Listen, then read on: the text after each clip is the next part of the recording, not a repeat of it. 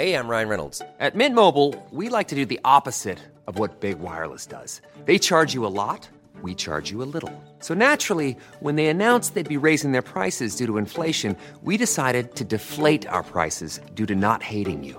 That's right. We're cutting the price of Mint Unlimited from $30 a month to just $15 a month. Give it a try at mintmobile.com/switch. $45 up front for 3 months plus taxes and fees. Promo rate for new customers for limited time. Unlimited more than 40 gigabytes per month. Slows full terms at mintmobile.com. I hear location, I'm like, man, like this is tight. Like this is like, to me, like I knew he was talented and I knew he was gonna find success, but I didn't expect it to happen like so fast. Yeah. You know, I'm like, it was just like from one day to the next, it was like that record is just boom everywhere. Yeah, check it out. I'm your host, Corey Cambridge. Yeah. Everybody tuning in, you invited. No matter what mood you in, get excited. Everybody love the music, let me tell you how they do it. Whether writer or an agent, let me tell you how they made it. You are now talking to a silent giant. Wanna walk in their shoes, silent giants. Wanna study they moves, silent giants. Wanna know what they do, silent giants. Silent giants, y'all. Welcome to the Silent Giants Podcast, a podcast highlighting the superstars behind your favorite superstars in creative industries. I'm your host, Corey Cambridge. To keep up with the latest on the show, be sure to follow us on Instagram at Silent Giants Podcast. Also, to keep up with my life, music, and more, be sure to follow me as well at Corey Cambridge. Today on the show, we have a very special guest, Mario Rangel, the silent giant and celebrity stylist for some of my favorite acts in music today, Bryson Tiller and Khalid. In this episode, Mario talks about his upbringing in LA, how his career in entertainment began as a manager, explains how he became Bryson Tiller's stylist, and the story and fashion behind Khalid's artwork for his debut breakout single, Location. So, without further ado, let me introduce you to the man of the hour, the tastemaker, the stylist, my friend, the silent giant, Mario Rangel.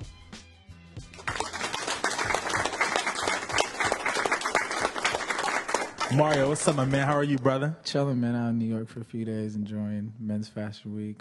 Just taking in the city, man, enjoying it. Yeah. So you're based in LA? Are you living in LA now? Yeah, I'm in LA. Okay. You know, I was out here for a few months, spent some time in Mexico, and then went back to LA. Been in LA for a few months now.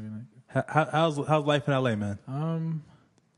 You know, it's kind of gets hectic sometimes. You know, it's just like New York. You know, it's definitely not as fast paced, but you know, things get hectic sometimes. It's good to get away sometimes and enjoy different cities, different places. You have a podcast energy. For real? You got that but like late night. Word. You know, there's like you know me. I have no filter, bro. Well, it's like, you know, like Charlamagne or like DJ Envy may have or Dre in LA. Word. More of like a hype energy. Word. You've got that like coming next. Coming next on Smooth 105.7. You know, that's just probably the THC in me. Yeah. Always. I think what was it? The last time I saw you, we did the interview, I was like, dude, I don't think I've ever seen you without your glasses on. Maybe 3 times. Yeah. It would be like dead of night. Yeah. Sunglasses. Usually my eyes are too low to have my regular glasses on, man. Yeah, even though you still like, even with the glasses off, you don't look like. Nah, for sure. You still look like. Tell me that. Oh yeah, this is Mario. You know, it's just this. You know, it's just who I am. You know, just be me. You know, figure out and not lose track of what I want to do at the end of the day. You know, and just be successful. Find success being myself. Yep. You know, I think that's the biggest thing as far as like, you know, a lot of us entrepreneurs, you know, just people trying to figure it out is you kind of lose track of yourself sometimes, you know, doing things you don't want to do. And, you know, I've definitely just been fortunate enough to surround myself with people who believe in, you know, what I like and what I want to do, you know, and it's hard sometimes to meet people that definitely understand the vision and appreciate what you think and have to bring to the plate. For sure. No, 100%, dude. 100%. So, Mario, talk to me about, like, your upbringing. Like, are you born and raised LA? Yeah, born and raised in the San Fernando Valley, North Hollywood. You know, come from Mexican dad, Salvadoran mom. grew up relatively pretty poor. From what I can remember, my parents definitely struggled at the beginning. Up until like maybe I was like 6, 7. Just got better jobs. Middle class, raised middle class, and you can say it's like somewhat the suburbs. San Fernando Valley. I feel like LA is one big suburb. For the most part, it's just so spread out. Right. It is so spread out. You definitely, if you drive through LA, you'll just see so much culture. It's so spread out for sure. But it's a beautiful place, man. It is. I grew up just listening to rap music, idolizing just really the way people dress. From a young age, like I would just see, their outfits, the kicks. And what was the fashion like in LA, like growing up? Like, what were you really into? What I saw, like firsthand, was definitely like LA gangster, cholo, culture. Like Bally's and Chucks, Pro Keds, especially Chucks and like Cortezes. Like the nylon Cortezes, the navy blue joints, the black joints. Wait, Nike Air Cortez? Yeah. Oh, yeah. I had a pair of them joints. Motherfuckers used to wear them with the high white socks, the cut-off Dickies. Like, gangsters used to wear these, like, polo shirts. They used to have, like, lines. It would be, like, black, white, or gray, white, or navy white, tuck in the shirts with the belts. Have the whole hood on the belts. Yeah. The belt buckles. That was, like, fashion, the first-hand fashion that I saw, like, outside of like my immediate circle, like my house, my uncles and shit like that, and it's definitely like culture shock. It's like you go outside and like you see all these dudes, kind of getting beat up by the cops and shit. Back then, it's like cops were reckless, bro. Like really beating up people like with the batons, like going all in. Like it was just all throughout the city. This is like 91, like around the time like Rodney King LA riots. It was definitely going down like everywhere in the city. It was just discrimination everywhere. As long as you were colored, especially then, like people were definitely pushing the gangster culture. Right. That's what it was about. I never really got into that. Like it was just always around relatives and gangs and stuff like that. But I was just like, man, the music, the fashion, sports, like that's what I was always about. What was the music you were into growing up? Man, my half brother really put me on a lot of stuff, like really early, like Pete Rock, CL, Big Daddy Kane, like a lot of that stuff. Like the older stuff. From that, like I just, I grew up listening to West Coast music, but I definitely had an ear for East Coast, like lyricism. Okay. The storytelling ability. People used to, surprise me at a young age. I was really paying attention to what people were saying. So I definitely like really, really was on like Wu-Tang, Nas, Tribe, Q-Tip, all that stuff. Like, a lot of like the native tongue movement stuff. I was just intrigued by the way they looked. I was like, yo, their haircuts look crazy. Like the tie-dye stuff, like the baggy pants, especially like when Tribe came out, like, they used to have some crazy fits, And like the 90s had like the best kind of, I think the 70s fashion, 80s fashion, some of that stuff kind of carries on and still has a little bit of a life. But 90s fashion to this day has for some reason like still kind of stuck around more than like other eras of fashion. Yeah, especially like in like urban culture, like hip hop culture, like you're always gonna see like the first like cool things that kind of popped off, like the Puma like b-boy look, the Adidas stuff and like the Cortezes and stuff like that. But yeah, definitely 90s culture, like just I think it was the best time to like really grow up for some reason, man. Like it was just. Well, also too, I think. Like fashion-wise, it was the birth of sneaker culture. Of course. Like just urban culture, really, man. Like there was the boom of like the Karl Kani's and the Fubus, and and definitely urban culture had a lot to do with just like Nautica and Tommy Hilfiger and Polo and all that stuff. Like just as far as like the tension that they got off of like all these artists wearing their stuff. The first time in fashion where there was like actual entrepreneurship amongst the community with like a Karl Kani, with the Fubu. Yeah. I think at the time before those brands, there was like Cross Colors and there was like smaller brands that were kind of starting to pop off. if I'm not mistaken, I believe Cross Colors, the guy from Cross Colors ended up helping Carl Kanai with like his distribution. And stuff Yes, like that. yes. Yeah. But what's his name? I saw an interview with him. I can't remember his name right now. His name, but that dude's a legend for sure. He's a legend. Shouts to him, I know Cross Colors. yeah, not for sure. I just can't remember his name. My bad. And no, my bad too. My bad too. His name is also not in the brand, so it's kind of easy to remember Carl Kanai. Yeah, I can't remember the guy who started Fubu's name. Shouts to the Bill Jordan over at Cross Colors. There we go. I do know him. And so Mario, so tell me about how you first got into. Did you ever want to be an artist? Like as far as being a rapper or a singer or producer, or did you always know you wanted to kind of be more a part of the culture, but not as an artist? I've never really wanted to be an artist. Like, I was always the type of person to like look through the booklets, like the CD booklets, and look through the names, try to figure out who these people were behind like the scenes in a sense. So I don't know, like I was so intrigued by the back end work to create the music. At a young age, I was just like, who are these people? Who's this A&R? Like, just having the internet, like, I guess that helped, the older I got when I got into, like, middle school. I started really getting intrigued by, like, the business end. Like, I'm like, man, like, I want to be involved in the music industry. Like, who doesn't, you know what I mean? Especially being in LA. I was just fortunate enough. I started interning for a record label when I was in high school. Just going in there, just buying clothes. At the time, like, LRG was kind of starting to pop off, and they were, like, the only place you could get it at. And my friends were working there, and I was like, man, just let me work. Like, I'll pass out flyers, I'll do whatever, just, like, give me some clothes, whatever. Like, shoot me whatever you guys can. And it grew from that to me starting to work there. Like, that definitely helped me out. Like, I was like, man, like, working there, helping these people out, like still kind of have a presence in the city. It was a great experience, especially being like 18, 19 straight out of high school. It's like, man, like maybe this could lead me to something else. So like, how did the opportunity come about from you leaving the internship to you becoming a manager? Shortly after leaving that record store job, I started working for a production company. I started doing like a lot of the urban content, like music, fashion stuff, and that's how I kind of got in. At the time we were doing videos with like Pac Div and Dom Kennedy, and like it was just like Dahi.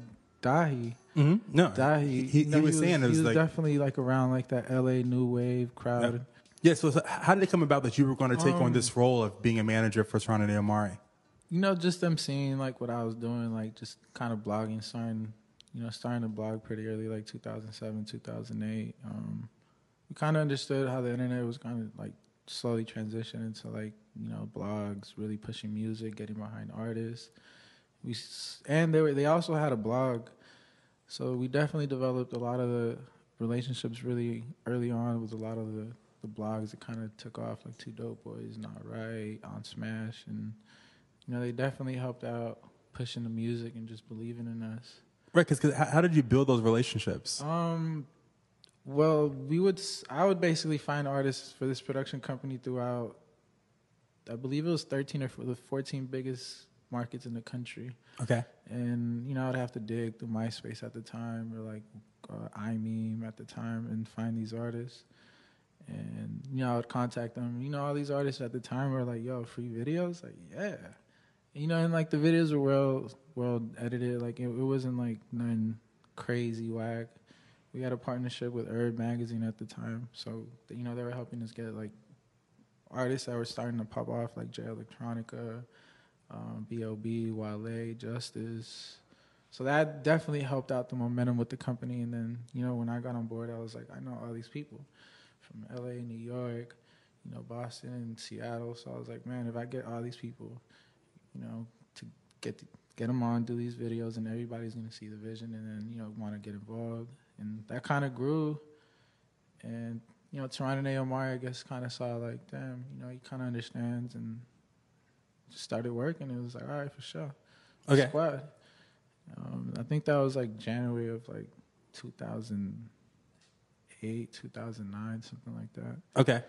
And I had been involved with Blue and Exile's manager while I was working at the record store, just kind of figuring out. I'm like, man, this is really what's interesting to me, like the management and type of stuff. And just fortunate enough for them to let me be around, And so it was just like a tight-knit family, all of us. Like Pac Div, Blue, Exile, Tarane, Omari, Dom was there. He was slowly kind of transitioning into like really rapping. So it was like a great time to be in LA as far as just like the scene and the energy. Right. The energy was so unique and like so genuine. Everybody just wanting to be around each other, just wanting to enjoy the energy everybody had to offer. And so you're managing. So around this time was 2008, 2009. What was the next step for you in your career? Because now you work in fashion. So how did that transition from you being a manager? So I did like... And were you helping the group out, Tarane and Omari out in fashion as well at this time? Yeah. I mean, that was really early on. Like I already had relationships with a lot of brands from just, I guess you could say interning with Blue and Exile and his manager, John Kim. So kind of carried those relationships over. A lot of people went to different brands and started their own brands. I'd always just hit up these brands. I'm like, yo, I'm working with these artists. Can I get some clothes? Maybe get some budgets, some sponsorship money to get behind like videos or travel expenses or anything at the time. And, that slowly... Head over to Hulu this March, where our new shows and movies will keep you streaming all month long. Catch the acclaimed movie All of Us Strangers, starring Paul Mescal and Andrew Scott. Stream the new Hulu original limited series We Were the Lucky Ones with Joey King and Logan Lerman. And don't forget about Grey's Anatomy. Every Grey's episode ever is now streaming on Hulu. So, what are you waiting for? Go stream something new on Hulu. Ryan Reynolds here from Mint Mobile. With the price of just about everything going up during inflation, we thought we'd bring our prices down.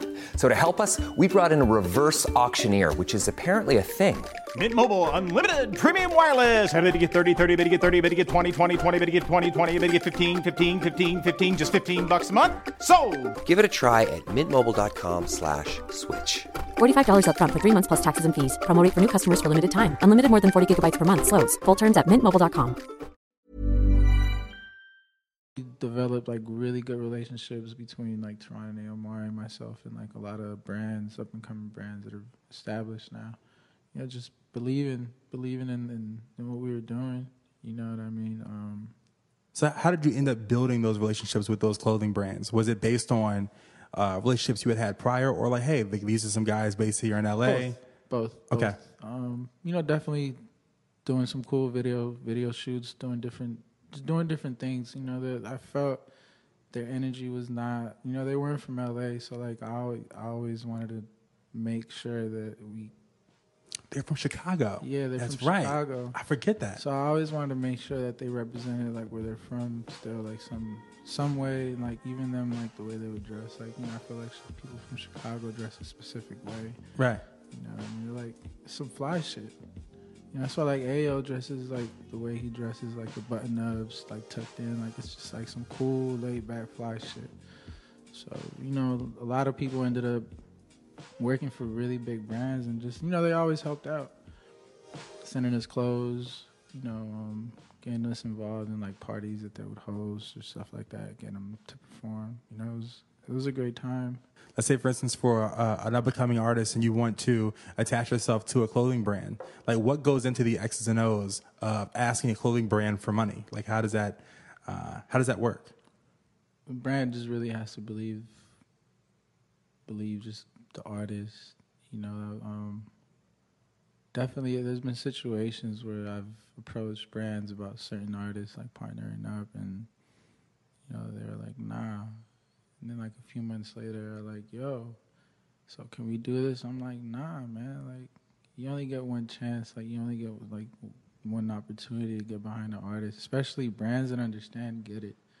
That's why like a lot of the brands that definitely helped a lot of artists, they're still around if you really pay attention. That's why like your 10 Deep. 10 Deep was probably one of like the smartest brands attaching themselves to artists and like helping them curate mixtapes. Like, so like if you pay attention, a lot of the artists that they did help kind of put on, like they're still around, still relevant. So, that time, around that time, brands were definitely starting to like venture out to help put out artists' projects and stuff like that. And it was definitely a great time to be around that, just to see all these brands like find success. It was always intriguing to me because I'm like, man, like I want to have my brand, like I want to have my artists like wear my shit. It was a great time, like a great time in my life. Definitely learned a lot about myself. I was still young. I started doing that when I was like 22. Yeah. Very young. Like I'm like, man, I'm traveling. Like I'm seeing so much of the country, and I'm like, man, like this is like the time of my life. Like as a kid, you really don't think like, man, like one day, I want to travel the whole country. You don't think about that, especially when when you come up with not much. You kind of you don't have the luxury of thinking about shit like that. Right. You're trying to figure out how to help your parents survive. Working for dope. I left with Ron and Omari around that time. And, definitely Ryan, my boy Ryan, was definitely responsible when I decided to step away from dope. And I got the opportunity to start working with Bryson Tiller. Met him earlier in 2015. Yeah, to have the opportunity with Bryson come about. How do you get that title? Like, how does that happen to where, hey, you know what, like, you need a stylist? I'll be your stylist. Yeah, like how'd that happen? It's so weird to me because like I'm like, yo, this like I would show up to like venues and like my name would be there and be like stylist. I'm like, you're the stylist. I'm like, man, like to me like it still doesn't resonate with me. Like I'm just like, yo, this is a bro. Like bringing in some clothes. You feel me? Like, yeah. But kind of early on, I guess you could say it was around the time he started doing this. He actually did his first shows with Travis Scott. Because this is pre-Trap Soul. Yeah. Okay. Like this is when like dope is starting to like really catch fire outside of like SoundCloud, because it was buzzing on SoundCloud like I want to say as soon as it dropped like October, like it was like November, December of 2015. When I started really catching wind of Bryson, like I heard a few remixes he did, and then I heard Sorry Not Sorry. I heard it actually through Selection. Mm-hmm. Selection definitely got on his wave mad early, and did some digging, found out who he was, and then a few months later I meet him. I'm like, damn, this is kind of crazy. Like putting the energy out there, and finally Trap Soul dropped. And tell me the story of meeting him for the first time. Well, yeah, my bro Tunji, who signed him, brought him in, came in through with New Orleans Noel. It's cool, I felt, I'm very good at like reading people's energy and vibes. So, he was a little bit, reserved, and I was like, all right, for sure, like, you mind if I get a picture of you, bro, for the Instagram, for the story's Instagram, we'll sure to, tag you, shout you out. He's like, yeah, bro, for sure. He's like covered his face, and he's like, bro, is that cool? I was like, bro, that shit looks tight, bro. Like, you know what I mean? Like, and, and then the friendship developed, you know what I mean? I would see him when he'd come into town, and then Trap Soul drops. I believe Trap Soul hadn't dropped when he did his first shows with Travis Scott in L.A. Okay. And he needed the black Yeezys. You know what I mean? He needed at the time, we had to figure out how to get them. I got them from my boy's shop, and so he hits you up, was like, yo, I need I need these shoes. Yeah, I need these black these black Yeezys. Can you get them for me by like right now? I'm trying to wear them for the show. I'm like, shit. I mean, I ain't got the money on me. I could go get them, and then we could just pull up tomorrow and like pay for them or whatever. And that's what ended up happening. And I think after that, he kind of saw like I kind of had some type of juice as far as like being able to obtain just fashion shit, you know what I mean? And then I would always take him clothes, I wouldn't necessarily push it on him. Yeah. Just be like, yo, these brands are sending me stuff because they know that I'm around. If you fuck with it, grab some stuff. If you don't, But yeah, so helping him out with that, and then he just kind of asked me, he's like, bro, like I need some help as far as like just styling stuff. Like you down to like help me grab some stuff? I'm like, hell yeah, bro. Like I've been waiting. Mafia, like let's run it.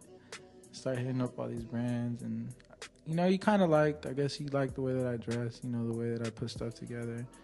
So everybody's a little bit different. I kind of understood how he dressed and like the stuff that he was into. So like I always tried to figure out how to like still incorporate what he likes and kind of like what I like to kind of give him and find stuff that kind of merges both. Yeah. I feel like that's where I kind of found the majority of my success, like as far as just bringing him stuff. And that's how we kind of really developed the relationship. Just, you know, me becoming, I guess, his stylist, his like go-to homie to get clothes and stuff like that. Trap Soul drops, everything starts getting crazy. I'm just like, yo, this is just to see, you know, see somebody go from like buzzing online to being a household name in like a span of like months, 2 months, 6 months. Yeah. Like honestly, you know, it went from like him performing at the Roxy in October of like 2015 to like him performing at the World Turn in like March or February of 2014. So I want to touch on a project that I'm a big fan of is Khalid's project. Yeah. And Location. How did you come about meeting Khalid? How that opportunity come about? I think this is around like February. My boy Nick hits me up. Like I'm on the way back from Mexico, flying back after my grandmother's death. He's like, bro, I'm gonna redirect your flight. I'm gonna bring you out to El Paso. I'm out here with Khalid, 6 Sense, the bro Tunji Ige, and the bro Hiko Mimoji. He's like, shit's getting crazy. Like you gotta come out here. I need your help. Like it's on overdrive. Like we need to have a shoot. Everybody's gonna leave town, so you know we're just gonna spend some time with Khalid and his friends, and just go through the city, go to El Paso, see how it is. Now, at this time, you know, you know Khalid at this point. We know each other. You know how it is. You meet artists online, and like you know, email with each other, interact through social media. We knew about each other early on. Like my boy Nick found him, like I mentioned, I think he had like 300, 400 followers, something like that, like in October of 2015. And I knew all the music he had, you know. Nick, my boy Nick kept playing me the stuff. I'm like, yo, this kid's voice is crazy, bro. Like for him to be 17 and have these vocals, I was like, yo, like this is some wild, crazy shit. So they start working on Location in Atlanta, like I think this is February. And I leave to Mexico when my grandmother dies, like the beginning of March. And I link up with my bro Tunji, who's Bryson's A&R. He used to work at Interscope, help like get Kendrick and TD over Interscope. Oh, I think he also manages Dai. Yeah. Yeah. So, you know, OG for sure, bro. So I go to his house right before I'm leaving LA to go to Mexico, and we have a brief conversation. Like, yo, who's next? I'm like, bro, this kid Khalid, he crazy. He's like, man, let me play some stuff. I played him this joint he had with the bro Ducko called Reasons. He's like, yo, this is crazy. I'm like, I told you, bro. You know, I just kind of leave him kind of like, you know, on a cliffhanger, like, all right, like, go take his music in. Like, I know you're going to do what you do. Like, go through all his music. And while I'm in Mexico, they're working. And a few days before I flew out, I was flying back into the country. Nick sent me Location, American Teen, like a few other tracks that they had recorded. I think Khalid, like he records like crazy. Like from what I know, like he recorded and he wrote some of them songs in like 5-10 minutes, and like laid them down. So like I kind of already understood. I was like, yo, this kid gets it. Like he's really trying to be about it. So I'm like, all right, let me come out there, man. And you know, I sent Tunji the music, and he's like, bro, I gotta sign this kid. He went crazy over Location and American Teen. He was like, I gotta sign him. He's like, I gotta sign him. So I get to El Paso, we do the shoot, we do all that. Definitely trying to figure out his aesthetic. I was like, man, like to me, you sound like a folk singer from like the 70s or some shit. Totally. You know what I mean? And I was like, bro, like you gotta wear like denim shit, tuck your shirt in, like wear some chucks, like some turtlenecks, like some different shit, you know what I mean? And I felt like that's kind of when people started seeing the change, you know, especially like on his images, it was just like, oh, okay, we kind of understand the vision for the music and his look, and I think that's what definitely helped him out really on, like, as far as like, you know, now like especially like on SoundCloud, you know, the cover is you need a tight cover in order to really stand out. For sure. You know what I mean? And like even just him in that picture for Location is just him standing with a denim jacket with like El Paso in the back, mountains and shirt tucked in. But, like it captures that moment, like, this is El Paso. This is kind of how we look out here in a sense, you know what I mean? Like, this is our steez out here. And from that on, like, man, it just went overdrive. Because what was the story of that shoot? Like, how many days did you have to prepare? Man, honestly, it was. I didn't really have time to prepare because I was in Mexico, like, dealing with my grandmother's death, and I just happened to I was lucky to have a bunch of clothes that I didn't wear while I was out there. So I was like, all right, maybe, we could definitely use some of this. Wait, so you literally came out, you went to the shoot with clothes that you already had? That you just had. Yeah. Well, the thing is, were they your outfits? Yeah. The thing is, brands send me stuff, and like usually when I pack, I always try to take stuff that's still like in the bags. It's easier to pack. I'm just throwing shit. I'm like, I don't even know how, like, whatever. Just throw whatever in my suitcase. So like, I was in Mexico for like almost a month. Didn't really get to wear a lot of the stuff. It was just kind of like more on some chill shit, family shit. I wasn't really going out or anything like that. So luckily, I had like a bunch of stuff that was still new. To me, like, I was just like, man, like, we did that in like this short amount of time.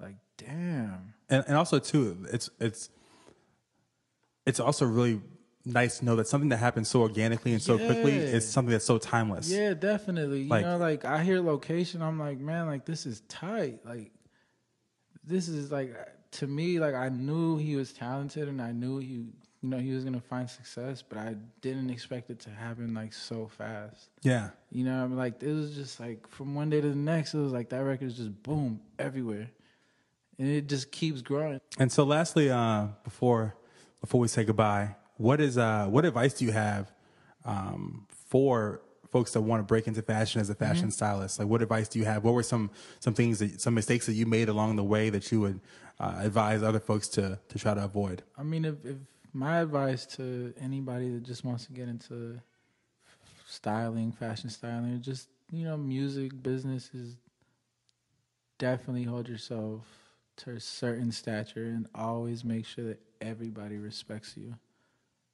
It's like, yeah, like, you might get some internships that you might not fuck with. It might make you do some crazy shit. At the end of the day, you're only going to be there for a few months, and it's like, once you're out of there, it's like, man, learn how to treat everybody around you. If you treat everybody good, everybody's going to return that same energy. And everything's going to be so easy. It's like, man, once you're at that point, it's like all you do is just like, you're just plugging. You know what I mean? You're just like plugging, continuously plugging yourself and continuously growing. Yeah. You know what I mean? And that's probably the best advice I could give somebody, man. Just make sure you always respect yourself. For sure. Well, Mario, man, thank you so much for being here, brother, man. Thank you for having me. Love you, man. It's always good. I feel like this is just like a natural thing whenever you're in town. Yeah, it's just like, yo, what's up? I might have to come through and just jump in every time I'm here, Hey, just come through anytime, man. Sure, man. I appreciate you. Thank you, man.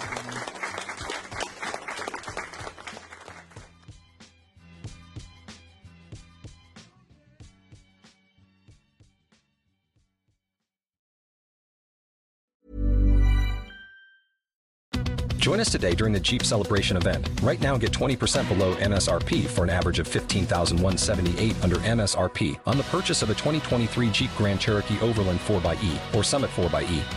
Not compatible with lease offers or with any other consumer incentive offers. $15,178 average based on 20% below average MSRP from all 2023 Grand Cherokee Overland 4xE and Summit 4xE models in dealer stock. Residency restrictions apply. Take retail delivery from dealer stock by 4/1. Jeep is a registered trademark.